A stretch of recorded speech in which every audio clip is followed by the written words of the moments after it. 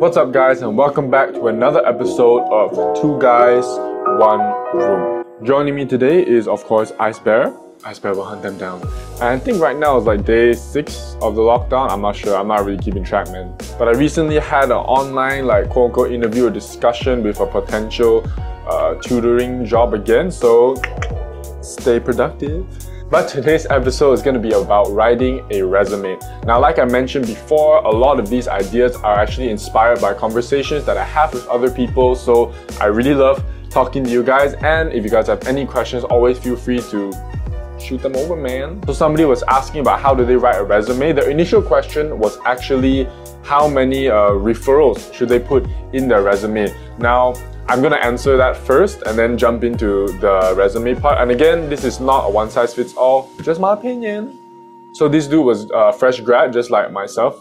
Am I still fresh grad? I'm not sure. I'm not sure which category I fall into. But yeah, he just finished the degree, no working experience. So if you never had working experience, what referral are you gonna put? You can kind of put your mom or your auntie, makan. So if you're applying and you're a fresh grad, the company kind of will understand that you're a fresh grad, no working experience. So the referral part is not really that big of a deal in my opinion.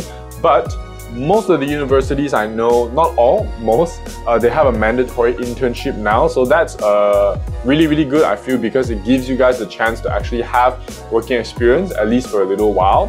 So, you know, if you build good rapport there, you can always put that as a referral. But again, if you're a fresh grad, companies will understand you have no working experience. Another reason that the internship is really, really good is, of course, it gives you more stuff to write in the resume. But if you kind of had an idea as to which industry you wanted to go in, I would recommend not to waste the internship. Definitely go and dive into something that you're actually interested in. And again, if it's a company that you already had in mind, even better, because then you can be like, hey, I've already done an internship here, have a good relationship with the manager and your reporting manager and everything, and then later on you can just hop back in, fam.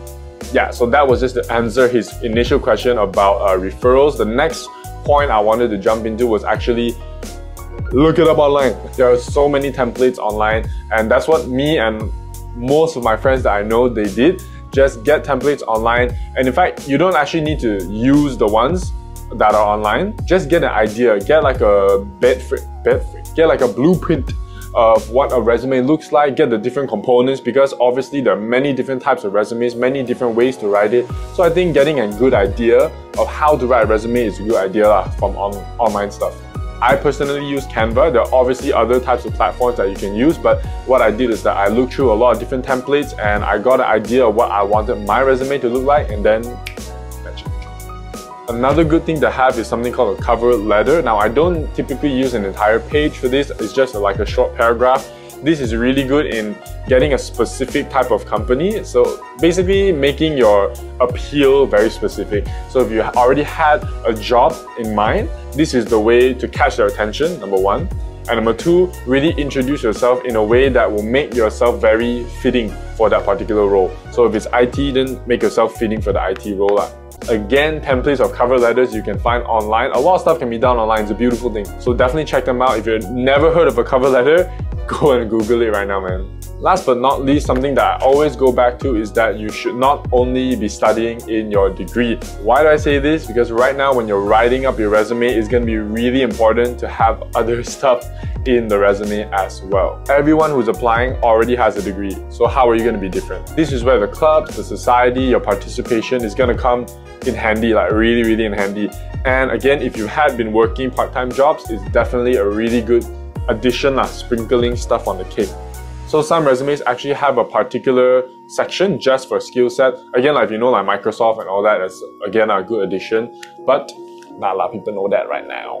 And if you really burner year 3 graduating already, didn't do anything but study, and you didn't join any clubs and societies, well, yeah, you're screwed, man. You better rewind that shit, fam. Just kidding. Not really, bro. You really should have done other stuff. Just a quick recap, it was referrals, go find stuff online, your CV, and also, don't just study.